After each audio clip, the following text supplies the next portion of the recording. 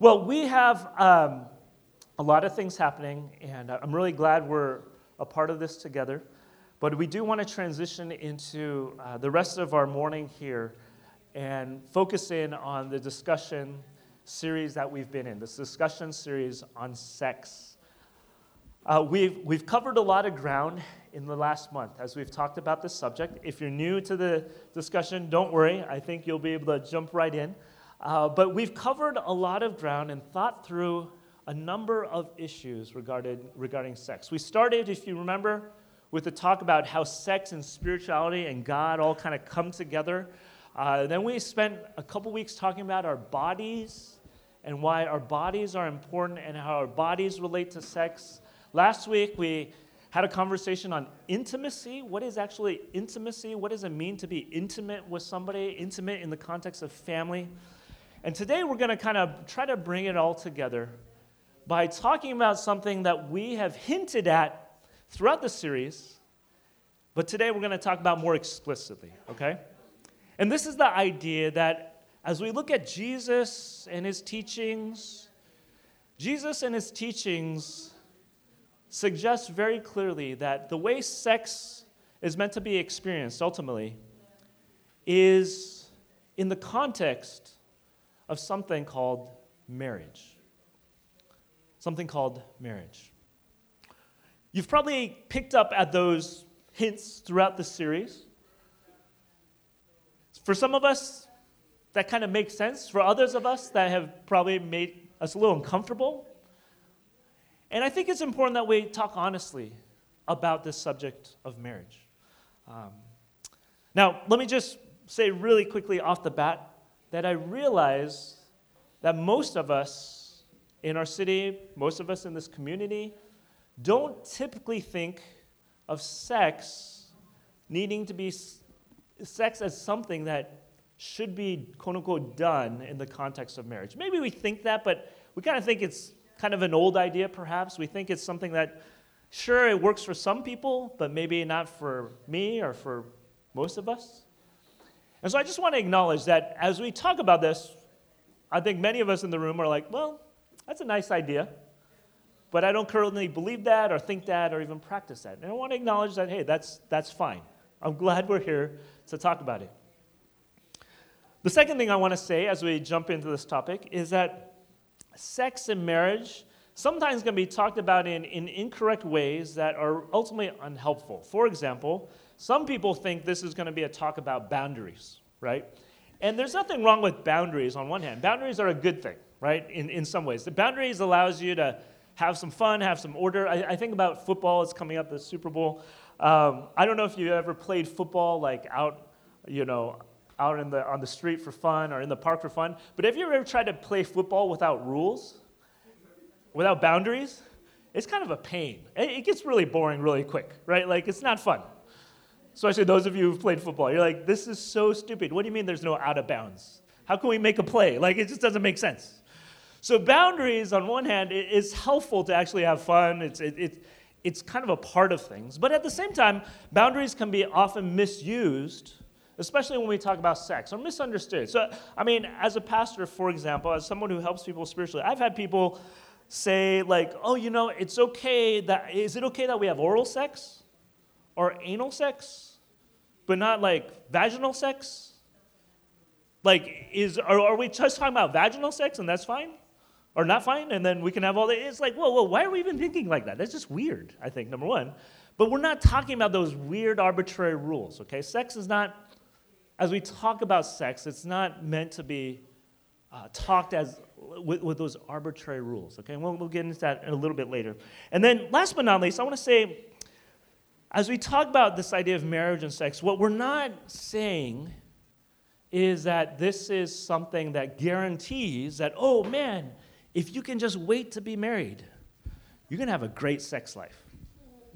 Yeah, some of you are laughing because you've been married and you're wondering like, oh, is that really how it's supposed to work?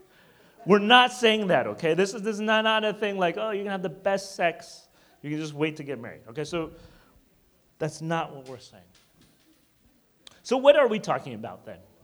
Well, we're going to get started with the video, actually, and hear from one of our own Reggie actually and his journey about sex and how he has thought about this and how God has brought him through this. Reggie, unfortunately, couldn't be with us today, so he recorded a quick video about his journey with sex. Pay attention to it, and then we'll launch in from here. All right? Can we get the video going? I live in Highland Park, and I'm going to talk to you guys about my journey through sex. My journey through sex probably started, I would say, high school. That's when a lot of my friends were starting to lose their virginity and chase after, okay, who's gonna be the first one to lose their virginity. And for me, I've never been a guy who, went from girl to girl to girl. I was always a relationship type of person. So I remember being in high school, and then I was dating someone, and I remember having the thought in my head, like, okay, I heard that God wants us to wait till we're married to have sex, but like, that's really old and outdated, and I'm not gonna do that. Like, I don't think I'm doing that at all. Plus, all my friends were doing it. All my friends were going out there and they were having sex. So I was like, okay, like, this is my turn. Like, I want to do this as well. So I was dating someone in high school and ended up having sex with them. That was my first experience having sex. As time went on, especially when I got to college, being a football player in college, that's something that is talked about in the locker room. Okay, which guy sleeping with this girl? So I was really around that culture too as well. And I remember my freshman year, we're going out one night, ended up sleeping with one girl, and that was very unlike me as well. I never really had like a one night stand type thing before. But I remember me being a relationship type of person, like it was not like me. That was something that I wanted more from, but I didn't know, this is just sex and that's it. That was just very surprising to me because I was always been a relationship type person. The biggest reason why, through my journey with sex, is I didn't really understand why God wanted us to wait. And that took me a lot of mistakes and experience to figure out that why. And it all started with a relationship I had my freshman year in college. So my freshman year in college, I'm dating this girl that is from my hometown. I've known this girl since I was like 5th grade, and I tried to date her so many times throughout middle school and high school, but it just never worked. I guess somehow, and when I got to college, things just ended up working out, and we're dating. But also, this is a time I'm really growing in my faith for the first time. I grew up in the church, but I really didn't have an understanding of what the Bible meant until I got to college. So as time goes on, I'm not having sex with this girl, but we're doing other things. But I'm also growing my faith as well. And I go to this mission trip my freshman year to help rebuild houses for people who couldn't afford it in Memphis. It was a great project. I loved doing it. But the biggest thing I got from the trip was that there was about 200 other college students my age that seemed like they were living it out. Really seemed like they were really sold out for God in each and every area of their life. And when I got there, it was very overwhelming for me. I'd never been around Christians who were my age before, really just living it out. And I was like, wow, this is something that I want my life to look like. Because for me, I was a Christian on Sundays growing up, but Monday through Saturday was a completely different Reggie, completely different person I was acting like. But seeing these college students my age, 18, 19 years old, who really wanted to give it all for Christ, it's like, wow, this is what I want. So I remember leaving that trip, and I was saying, God, like, whatever you want me to do, whatever you want my life to look like I surrender it all. I give it all to you. Because that joy that the other students had, it's like, that's what I wanted. So I remember coming back from the trip, and I was talking to my girlfriend about it, how great it was, and I was like, I think I want to wait till I'm married to have sex. Like, I think that's what I want to do. And she was kind of just like, okay, yeah, let's talk about that. And I just remember being like, yeah, I think that's what I want to do. And she really didn't understand it that much as well. And as time went on, like, we were getting really close to that line of having sex. And I remember just being so just distraught, because I'm like, I really want to honor God, but like, I really love this girl. Like, I really love this girl. But so, like, what do I do? And I fought it for a while. I was like talking to the guy who discipling me when I was out in University of Pittsburgh about it, and he was giving me some wisdom, but I still didn't know what to do. I wanted to honor God, but I didn't want to lose this girl at the same time. So me being a very mature and wise 19-year-old at the time, I said, well, I'm not going to know if it's wrong or not unless I do it. So I end up having sex with her, and I'm sleeping with her. And I was like, okay, I don't know if this is wrong or not. I don't know. But after a while, that one time became 2 times, and that came 3 times. And then after a while, I was like, okay, like, this is what I'm going to do. Like, I'm just going to have sex, God. Like, this is where I'm at. And I remember at the time, we would be sleeping together, but then also, like, I'm reading my Bible and I'm still going to church. And I still didn't see, like, how this was wrong, but I just felt like, hey, like, God, this is what I'm doing right now. Like, I love this person. Like, why do I need to wait? That November, this is my sophomore year of college.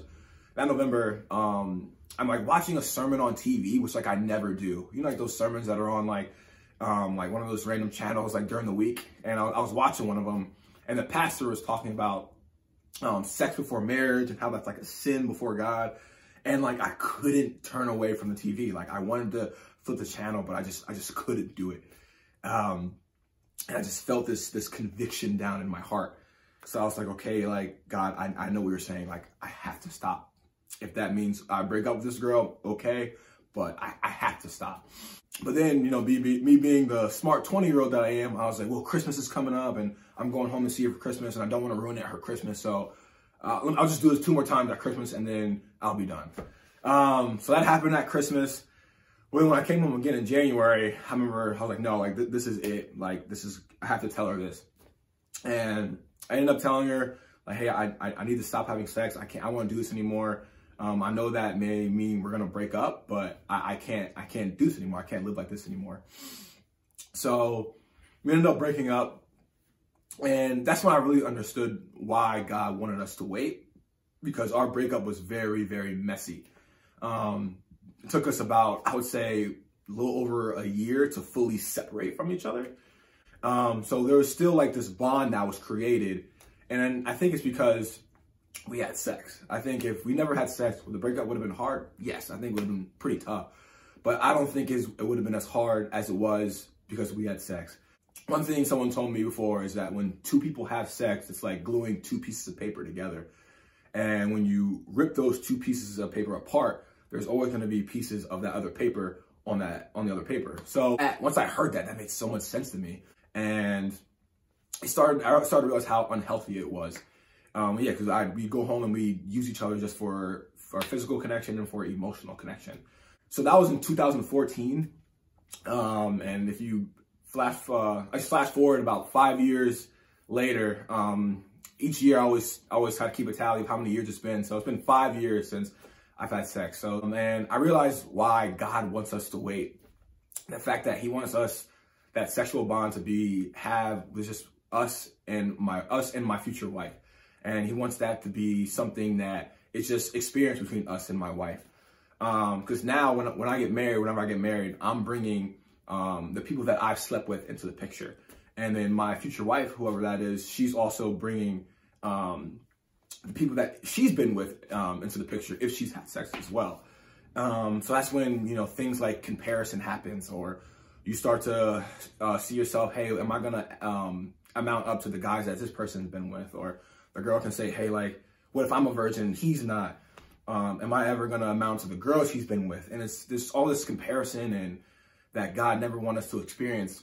So that's a little bit about my story, my journey of sex. And like that's it. Yeah, when you see Reggie next week, make sure you say thanks for the video, Reggie. So real quick, before we go on, let's take a quick moment, turn to your neighbor, and just really quick, what do you agree with? What do you disagree with?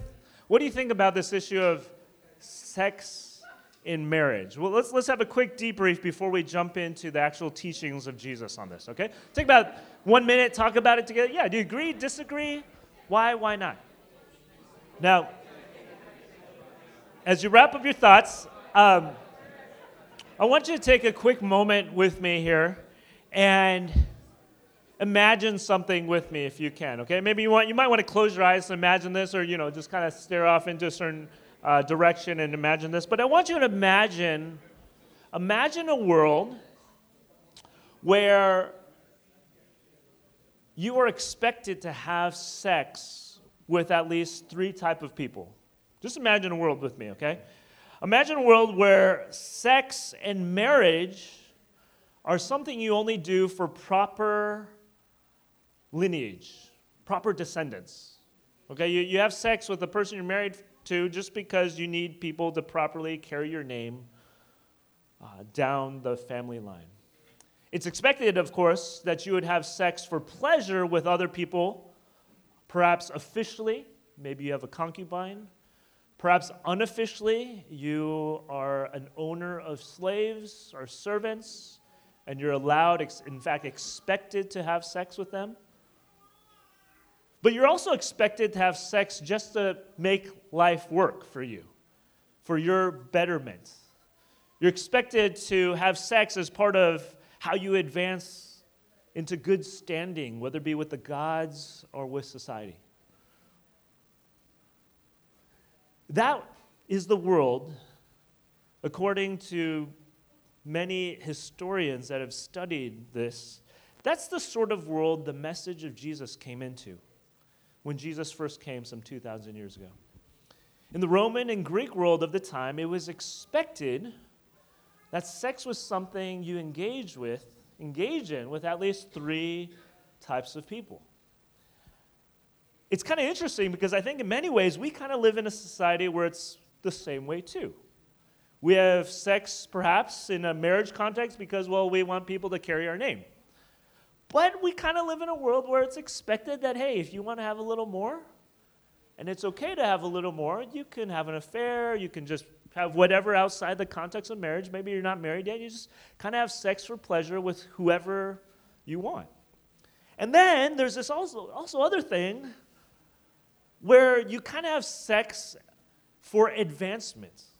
I know those of you in high school and even middle school nowadays, you kind of have sex to get a certain social ranking in that system. Those of you who have certain work situations or are a part of certain family systems, you sometimes are expected to have a one-night stand just to show something about yourself, to move up a sort of ladder. In many ways, we live in a very similar world where sex is something that, well, we have with many different types of people and for many different sorts of reasons.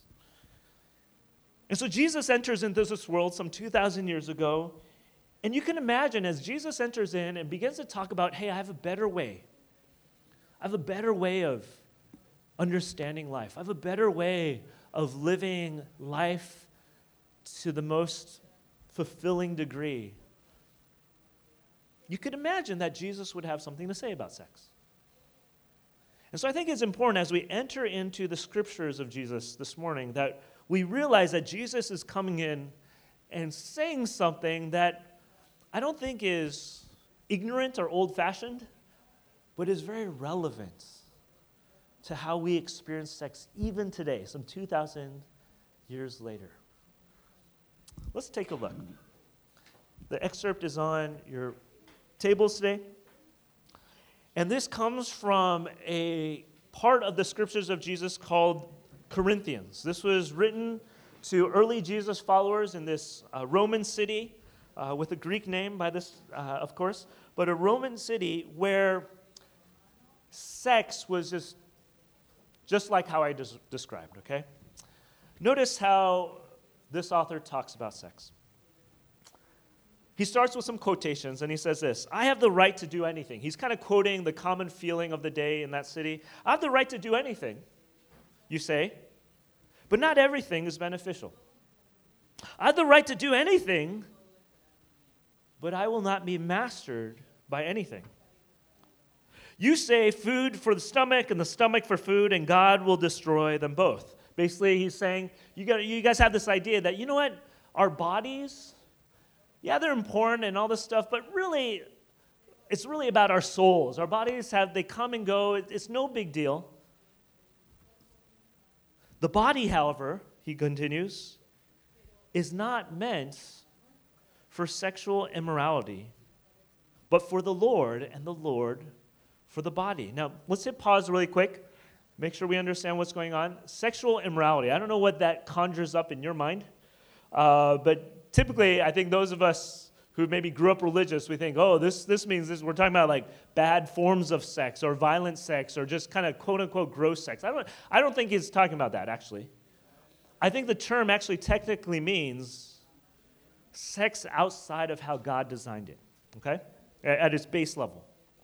So don't read this as like talking about some quote unquote gross version of sex. We're just talking about sex outside of how God meant it. And so he says this, by his power God raised the Lord from the dead. God raised Jesus from the dead, and he will raise us also. Don't you know that your bodies are members of Christ himself? Shall I then take the members of Christ and unite them with a prostitute? Really quick, pause. I don't know what comes into your mind when you think of prostitute. Again, I think in our culture, in our society, we think of some seedy, sort of hidden, illegal sort of form of sex. Back then, in this context, prostitution sex was a part of advancement spiritually. It was literally a part of the religious, social way of getting favor with the gods, getting ahead in life. It's kind of like our version of one-night stands, to be honest. It's not something illegal or seedy or weird. It's kind of how they just did sex. It's the third expectation of sex back in that culture. And so shall I then take the members of Christ and unite them with a prostitute? Never. Do you not know that he who unites himself with a prostitute is one with her in body? For it is said, the two will become one flesh. But whoever is united with the Lord is one with him in spirit. Flee from sexual immorality. All other sins a person commits are outside of the body, but whoever sins sexually sins against their own body. Do you not know that your bodies are temples of the Holy Spirit, who is in you, who you've received from God? You're not your own. You were bought at a price. Therefore, honor God with your bodies. Now, I don't know how this comes off to you, this excerpt, but I have a feeling that for some of us in this room, this comes off as pretty harsh, pretty like condemning perhaps, pretty restrictive, pretty oppressive even. I've tried to already begin to share a little bit about the context of when this came in some 2,000 years ago to help us understand. But let me kind of take some time really quickly and process it some more with us here so that we understand, we hear what this is actually trying to say. Because I don't think this is trying to tell us, hey, just be moral people, or hey, just follow this rigid kind of definition of what sex is or sex isn't. There's something more here that we need to be understood, that we need to understand. Notice in the first paragraph how the thinking that this paragraph gives us is that the thinking is that you and I, if Jesus is starting to be a part of our lives, the first thing it's trying to hint at is that Jesus now is actually somehow involved with how we use our bodies. You get that very clearly in the second paragraph, right? This idea that, well, if Jesus is, like if we're surrendering our life to Jesus, right? Our bodies somehow aren't our own anymore. They belong to him. In fact, they're temples of God, right? That's what it says. But notice the logic in the first paragraph of how this begins to build. He says in the middle there, the body, however, is not meant for sexual immorality, but for the Lord. Okay, that's interesting. My body is meant for God. And then he kind of takes it deeper. By his power, God raised the Lord from the dead, and he will raise us also. What he's referring to is this idea that if we gave our lives over to God and to Jesus, don't forget, Jesus was raised from the dead, meaning God had control over Jesus' body and gave it new life and power. And guess what? God is wanting to do the same with us. He's wanted to raise our bodies with new life and new power. Now, if this is the case, the logic continues, don't you know then that you and I are members, our bodies are members of Christ? Meaning, my hand, my foot, my sexual parts, my face, as I'm uniting my life with Jesus, as I'm giving him more and more control, this hand somehow becomes Jesus' hand. This face becomes Jesus' face. This body, my sexual organs, somehow become Jesus' body parts. And then notice how the logic goes, right? Don't you know that your bodies are members of Christ himself? Shall I then take the members of Christ and unite them with the prostitute or have a one-night stand? His logic is kind of this. Wait a second. Okay, so if we're living for Jesus or at least surrendering our lives over to Jesus, if you just go have a one-night stand, it's like you're taking the hand of Jesus into the bedroom and having the one-night stand. Like Jesus is having the one-night stand with you as you're having the one-night stand. That's his logic. And what he's trying to do is he's just trying to get us to think, to take a pause and think through, like, wait a second, what does it mean for us to actually give our lives over to Jesus? What are the actual implications? What are the ramifications? This isn't about, oh, you should save sex for marriage. This is about Jesus. But what happens when we say yes to Jesus? You know, I love Reggie's story because I think Reggie's story illustrated that process, right? It's a process for all of us, let's be honest. But I love how Reggie was going through that process and in his own mind, he's like, wait, I think I want to love Jesus, give my life to Jesus. I really love this girl. I read the Bible. I'm having sex. Like, how does this work out? And it took him some time to process and realize, oh my goodness, wow. If I'm really going to give my life to Jesus, that means like even my sex life belongs to Jesus. And then what the author does is, I think is really interesting because the author then, his second point of logic is this. Don't you know that he who unites himself with a prostitute, again, read it in context, he who just has these one-night stands, so socially advanced, he or she is, you're uniting as one in body with them, for it is said the two will become one flesh. What is he trying to say? Well, if you remember all of our previous talks, we looked at Genesis 2, which is printed now in the bottom half of the sheet, as one of the primary places where the scriptures of Jesus began to tell us about sex. And we learned there that sex was something that united us as one in the deepest of ways with people. Now, in that context, if you read Genesis 2, you can read it on your own there, it's described as something belonging in marriage, right? The words husband and wife are used. And so it's something belonging in marriage. But what the first excerpt is saying is like, well, guess what? Even though you don't get married in the one-night stand, that bond you have is something that is as deep as marriage. It's this one flesh sort of act. Now, I realize that back then and probably today, we don't view sex that way.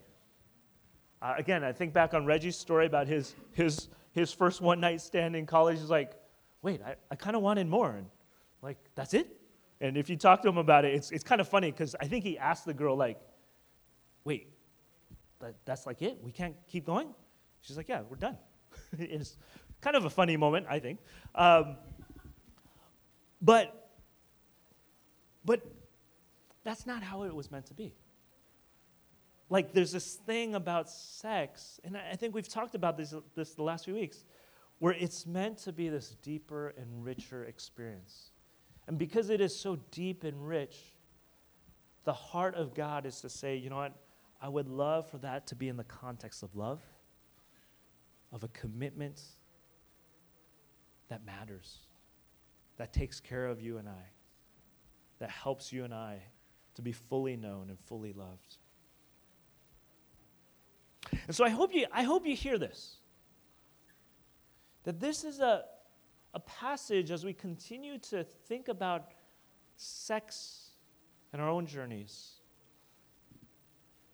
that God is interested in our sex lives from a lot of different angles. We've talked about the many different angles already in this series, but in this last conversation, I hope you hear that he is hoping that we can have the best. And in his mind, as he is encouraging us towards Jesus and towards Jesus' place in our lives and this grand design of sex, that God is actually on our side wanting us to have something good. I want you to turn to your neighbors again, and again, let's take a moment. What do you agree with? What do you disagree with? What questions do you have? What disagreements, again, do you have? Let's take about 2 minutes to process this together. And so as we think about this and really think through, our whole conversation series. So we've had 5 weeks talking about sex. And this final talk, like the other talks, our hope is to just start the conversation. We're not trying to finalize anything in many ways about sex and the discoveries along the way that we all have to make as it relates to sex and spirituality and all those sorts of things. We hope that these conversations here give us something to process along the way. And so I want to just make that clear, okay? Because I want to just make clear that here at Ethnos, we really do believe we are on a journey.